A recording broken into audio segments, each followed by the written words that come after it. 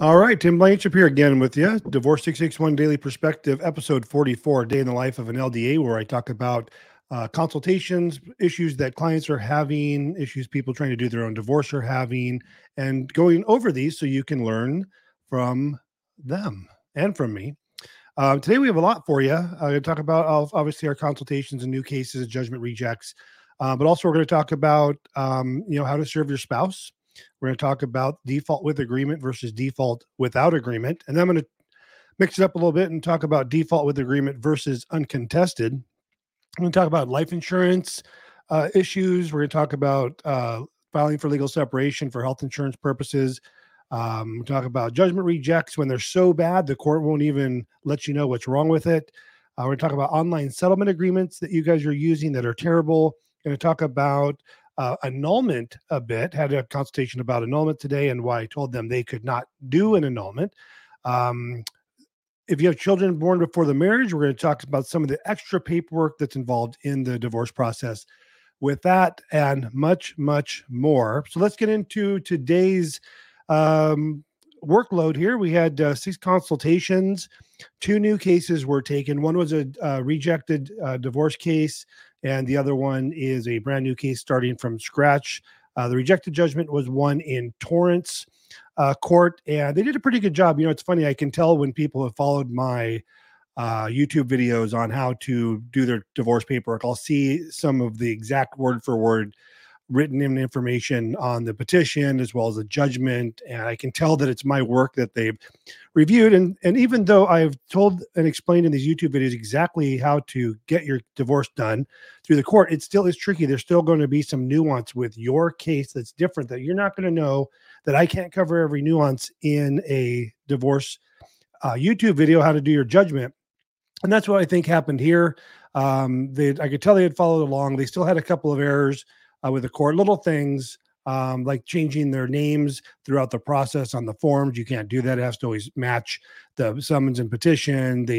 For their child custody order, they were listing their daughter's name with just first name and last name. And then on other documents, they're using first name, middle name, last name. And of course, that name should always match how you filed it on the petition. So little nuances there that trip people up, but we were able to take over their case. They hired us today. We finalized it today. I just sent it to them for electronic signature. They had also filed a response, which not necessary, but does avoid the need for a notary, so they can e-sign everything. And probably when I'm done shooting this video, I'll be able to e-file their paperwork with the Torrance court. The new case was out of Pasadena. Short-term marriage. I think they were married 2 years, no assets or debts. They didn't want any alimony or child support, and just joint legal, joint physical. They wanted to do it super simple.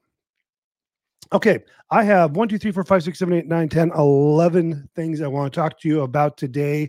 I kind of gave you an overview at the beginning, but let's get into it. Number 1, you need to know where your spouse lives, as they need to be served. Had a consultation day with someone, had 2 consultations today with people that did not know where their spouse lived, and they were not amicable, which is interesting. When you go to schedule a free consultation with me, I have a couple of options. Are you in agreement? Yes, mostly just need some help. I just want some free advice, and no, we're not in agreement. If you mark the no box, then it does not allow you to schedule a consultation, because I only handle clients that are amicable, cooperative, and will sign off on everything. The 2 issues with these folks, the first consultation, I said, how is it that you're amicable if you don't know where they live, or haven't had any communication with them? So obviously I couldn't help them. Those are not the types of cases that I take. And but they need to be served. So you're going to have to, I told him, you're going to have to find out where she lives. You're going to have to hire a private investigator. You're going to have to do all the steps the court's going to require you to do to look for her and locate her so she can be served before they even consider the possibility of service by publication. I think people think that that's going to be an easy process, the service by publication. In actuality, the courts make you jump through so many hoops that if you follow if you follow what the court says you have to do before they will entertain allowing you to do service by publication, you will probably find your spouse, because it's up into including hiring a private investigator and taking 10 other steps, showing that you've checked the yellow pages online, or you've scoured social media and showing proof that you did that, and then explaining your results. And even so, to be honest with you, it's going to be faster to find your spouse than it is to do the service by publication, because you have to not only put in the application for service by publication and get the court to approve it, but then you have to put it in the newspaper for 30 days. And then only after 30 days after that are they considered served. So it really is going to set you back about 3 months doing that, I would say. And all the people that have called me, except for the 2 today, I'm sure they'll call me back if they're able to locate them. I said, if you can find them, that's fine, because they were simple, short-term marriage, no kids, no assets, no debt. So we can do a true default style divorce. We don't need them to agree. We would just file, serve them, wait the 30 days, turn in the default judgment. So need a little bit of water here. The other one was, they said not in agreement, but it was, again, all the same criteria: no assets, no debts, short-term marriage, no kids, no nothing. And but spouse had moved to Canada and said they were not going to cooperate. That creates a whole another host of problems if a spouse is out of country, because all these international laws come into place about them being served and all that. So I don't touch those because they are highly complex. Even in simple divorce cases, if they're, don't know where they're at, but they know they're out of country, there's a whole nother process with serving that we just don't deal with. Number 2, default with agreement versus default without agreement. I can tell you, of the half of the business that comes to me, there's people that are having their divorce cases rejected. Falls into 2 camps. One, they're in agreement. They're trying to do a default with agreement, but they're getting their paperwork rejected. Usually it's just errors throughout the judgment package, or errors with the petition, or just some error in general. There's a lot of little, one checkbox is missed, don't dot one I or cross one T, and it's cause for rejection in most cases. But the other half of the folks are trying to do a default without an agreement because they think it's going to be simpler, because they don't have to involve their spouse. And that couldn't be further from the truth. For those clients, I can tell when they call me and we have a consultation about their judgment being rejected, and I can see the multiple rejects. And if I look at their case summary, I can see that none of the forms that the respondent should be signing are being filed. And I immediately can tell they're trying to do a default without agreement. And in those cases, I'll say, first thing I'll tell them on the consultation is, will they sign off? And they'll say, yeah, they're in agreement. I just didn't think to bother them, or there would be an issue to not involve them.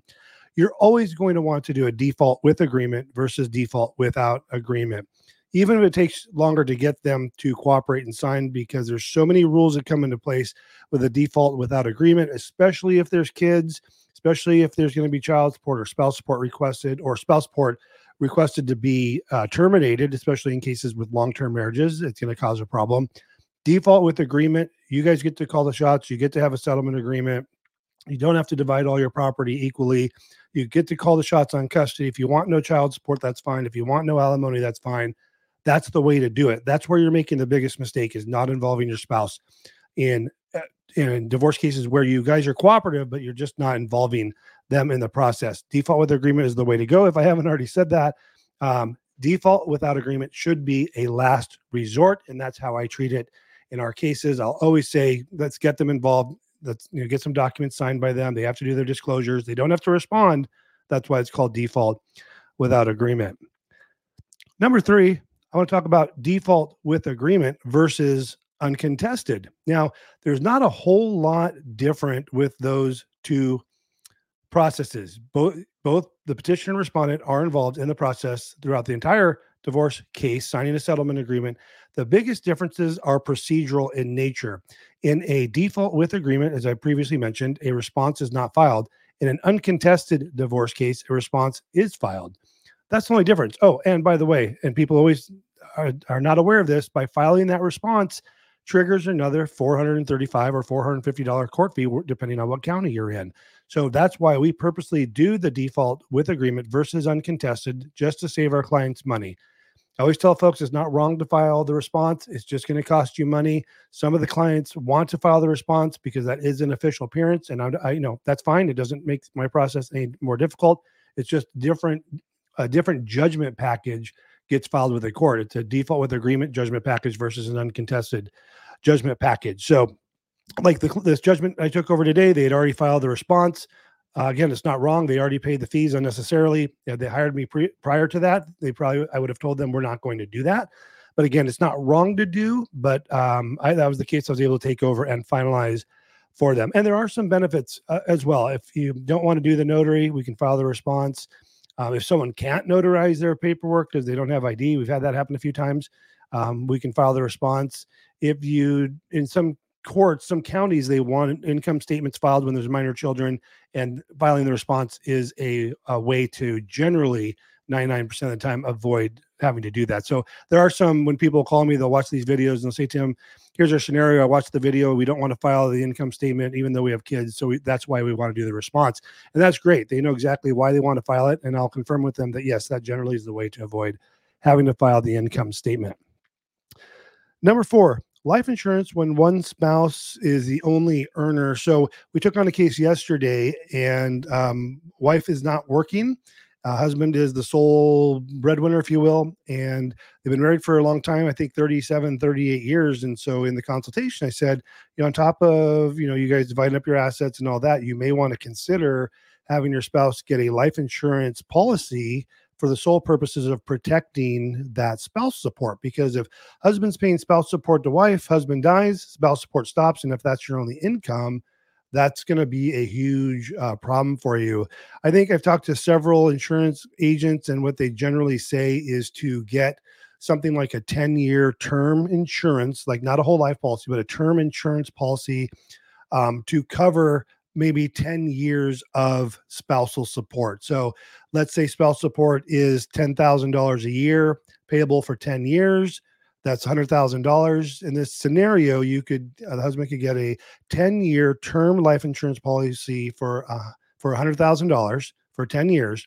That would cover, in the event of his death, it would give to the former spouse the $100,000 policy as the beneficiary to cover that. Now, I know I've talked to some other insurance agents that say you can just get an annual plan each year, like year 1, get it for $100,000, year 2, get it for $90,000, year 3, get it for, $80,000. So you see how that's stepping down with each year because there's less support to be paid.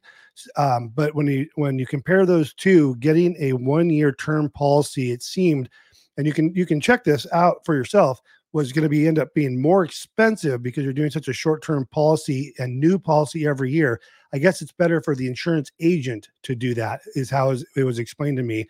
They make more in commissions to write 10 separate policies than one single 10-year term policy. But check out either way, because I know that can, depending on your age, getting life insurance and your health obviously can possibly be cost prohibitive, but it's definitely something you will want to talk to an insurance agent about. And we can include that in the settlement agreement as well. We can include that, term policy will be held with the party receiving support as the beneficiary for whatever period of time you guys agree to.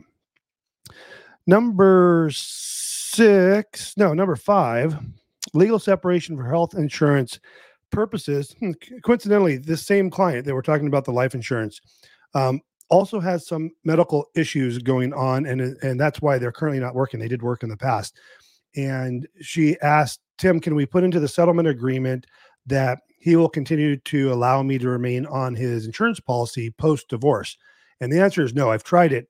Not recently, but in years past, we tried it. The court rejects the judgment every time because it goes against public policy, meaning once you're no longer a dependent, once the 6 months has passed and you're no longer dependent or married, then you can no longer be on your health insurance in 99% of the cases. So what I threw out to her as a suggestion, I said, if you guys are older, you've been married for a long time, if you don't plan on getting remarried anytime soon, that maybe we change this into a legal separation case. Now, a warning about that.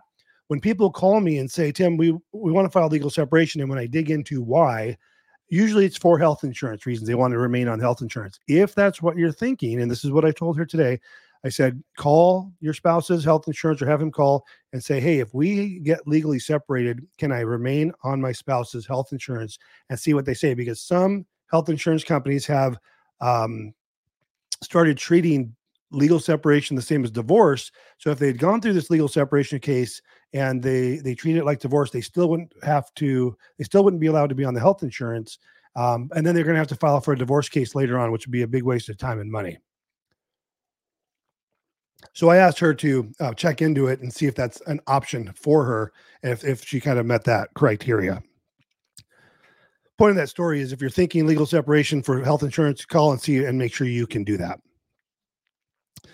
Number 6, when your judgment is so bad, they just say seek legal advice. So the judgment case I took over today was rejected multiple times, multiple forms missing, lots of forms filed, so many forms. It looked like, when I first looked up their case, it looked like they had gone to trial because so many forms and amendments and rejections had been filed. And so it's to the point where when they're that bad, the clerks that are reviewing the judgments, they won't, they're not going to go through it line by line and tell you how to fix everything. They're going to find one or two things, and then they're going to reject it and say, there's so many errors you need to see. You obviously are really messing this up, and to seek legal advice. I've seen that a lot because there's just too many issues. It's not their job to, it's their job to approve it and review it. Yes, but not to call out every issue. And what we've seen is up to a half dozen judgment rejects from clients over and over, submitting them, the clerk finding one or two issues, rejecting it. You fix it, turn it back in. They review it again, get a little further down the process, reject it for 2 or 3 more reasons. You fix that, turn it back in, and that keeps on happening. And I've had that up to 6 times that we saw that happened before someone actually hired us. And then when we take over, we finish them in a couple of days. We e-file it and they're done. So you can save yourself. If you guys have the money to hire me, I obviously recommend that highly, because we can take these cases that are 2, 3, 4, 5, 10, 20 years old and finalize them in a matter of days, and people are done and relieved and can move on with their life. Okay, number 7, please stop using the online settlement agreement templates you find online. Talk about this all the time. You need to have a settlement agreement as part of your final judgment package, your divorce. And so people are Googling, California divorce online settlement agreement template. And there's a bunch out there, and some people are charging for those, but they're terrible. They're completely unnecessary. Do not use them. They have all this kind of, fancy language, whereas, this and that, and whereas the parties are, all that boilerplate is unnecessary and ridiculous. And there's language in there that is causing your judgments to get rejected. A lot of times it's these online settlement agreements that you're then plugging in your own information, but not really reading it. And it sounds fancy and it sounds good, but it's causing judgment rejections. Whenever someone hired me today and they said, here's our settlement agreement, I said, yeah, that is worthless. I can grab the parts from it that we need, like how much they wanted in child support and the list of assets and debts. But I like to use the forms where the counties allow it. LA County likes the forms. I told you yesterday, some counties do not, but 90% of the counties will allow you to use the forms. We're talking about the FL 180, the 341 custody order, 342 child support order, 343 spousal order, 345 property order. When you combine all of those forms, that is the same thing as a settlement agreement. You still, if there's no kids, then you don't need child support and you don't need custody, obviously. But no matter if you want child support or not, no matter if you want, if you have any property or assets or debts to divide, you still need, at a minimum, the 343 and the 345, because you need to say there's no spouse support and there's no property. So that's what that looks like. Use the forms. It'll save you a lot of drama. Okay, number 8. I had a consultation today that they said they wanted an uncontested annulment. And the rationale for the annulment is because they said that they were married for a short period of time. Being married for a short period of time is not a reason you can have an annulment or even request an annulment. Keep in mind, with divorce, it's irreconcilable differences. You don't have to prove anything to the court to say, hey, this happened or that happened. It's just, hey, irreconcilable differences, we want to file for divorce. Annulment is not like that. You have to get permission to file annulment with the court, and you have to go to like a mini trial, if you will. You can file for annulment, but you also have to file a request for order and have a hearing, and you have to go in and have a little bit of oral testimony, you and your spouse, to go in to explain why you think it should be an annulment. And there's only a handful, I think 6 reasons you can get an annulment pre-existing marriage, and I don't know them all off the top of my head, but if you're already married and you got remarried, that's a reason for an annulment. And we've had those approved before, but none of the other cases or reasons have we ever seen the court allow. Another one is unsound mind. Well, we had people go to Vegas, get married, drunk, drugged up, both of them, woke up the next day, said, oh crap, we got married. How do we undo this? We tried to file an annulment. I thought for sure this one will go through. Sent them to the hearing. They both attested that they don't remember the wedding, that they never intend to be married. You know what the judge said? He said, you know what, too bad, so sad. You guys need to grow up, and this should teach you to go to Vegas and get drunk and get married. And he said, this is going to be a divorce. So even though they technically met the criteria, the judge did not allow it, probably just to be mean. And like he said, teach them a lesson. But the annulments have to meet certain criteria that have to be proven in court that the judge then has to agree to and allow you to move forward with an annulment. So at the end of the day, after they said, well, it's just a short-term marriage, I said, and this happens a lot. We've done 3-day marriages that we had to do a divorce. So I told them this is going to have to be a divorce. It does not qualify for an annulment. Number 9, declaration of paternity if child born before the marriage. So we have quite a few cases, at least 3 a week, where there's children born before the marriage. Not a big deal. You just have to address it on your judgment. There's some special places on the 180, the FL 180 judgment form, as well as the FL 170, where you have to indicate that there's a specific box you have to say children born before the marriage, and you have to attach a declaration of paternity. So what they're referring to is when you were not married and had a child at the hospital, there would have been this 4-copy forms called basically a declaration of paternity. It says, the father is the father of the child, the mother is the mother of the child, etc.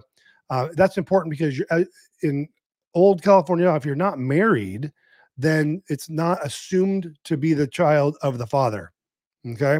So you have to have this declaration of paternity. If you don't have one, and in probably 99% of the cases I've had, parties either didn't get it or they've lost it or can't find it.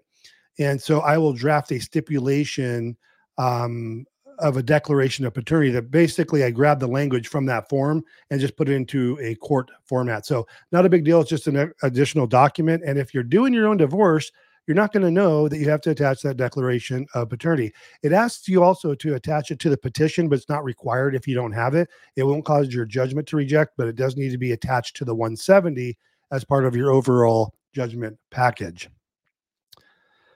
Okay, so declaration of paternity, child born, did that.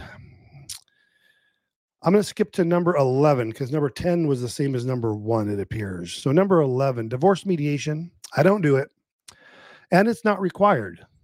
But what I recommend we do is start the process for you and see how far we can get just with my assistance. I will provide options, solutions. You can bounce things off of me. I don't call it mediation because I'm not sitting in a room with you helping you guys reach decisions, but I can fill in the blanks and give you information so you guys can make informed decisions. That usually helps in 99% of the time.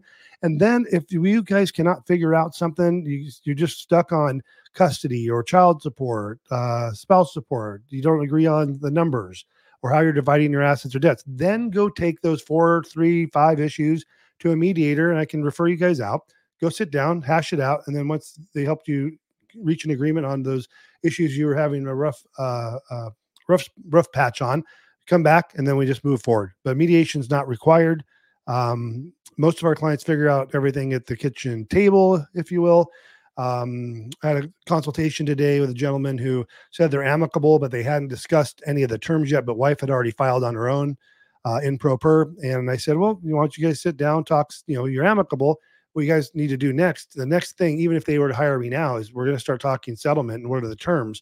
So I said, you might as well do that before you hire me. See how far you guys get. If you guys are able to figure it out, then great. Give me a call. I can take over.